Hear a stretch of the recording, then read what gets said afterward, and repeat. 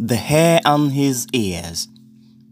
The lion had been badly hurt by the horns of a goat, which he was eating. He was very angry to think that any animal that he chose for a meal should be so brazen as to wear such dangerous things as horns to scratch him while he ate.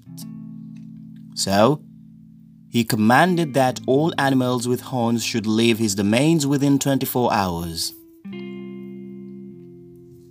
The command struck terror among the beasts. All those who were so unfortunate as to have horns began to pack up and move out.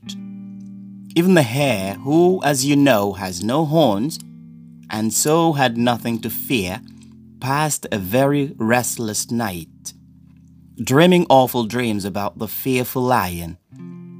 And when he came out of the warren in the early morning sunshine, and there saw the shadow cast by his long and pointed ears, a terrible fright seized him.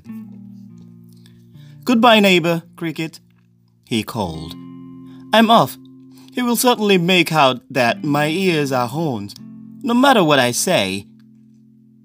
Moral: do not give your enemies the slightest reason to attack your reputation. Your enemies will seize any excuse to attack you.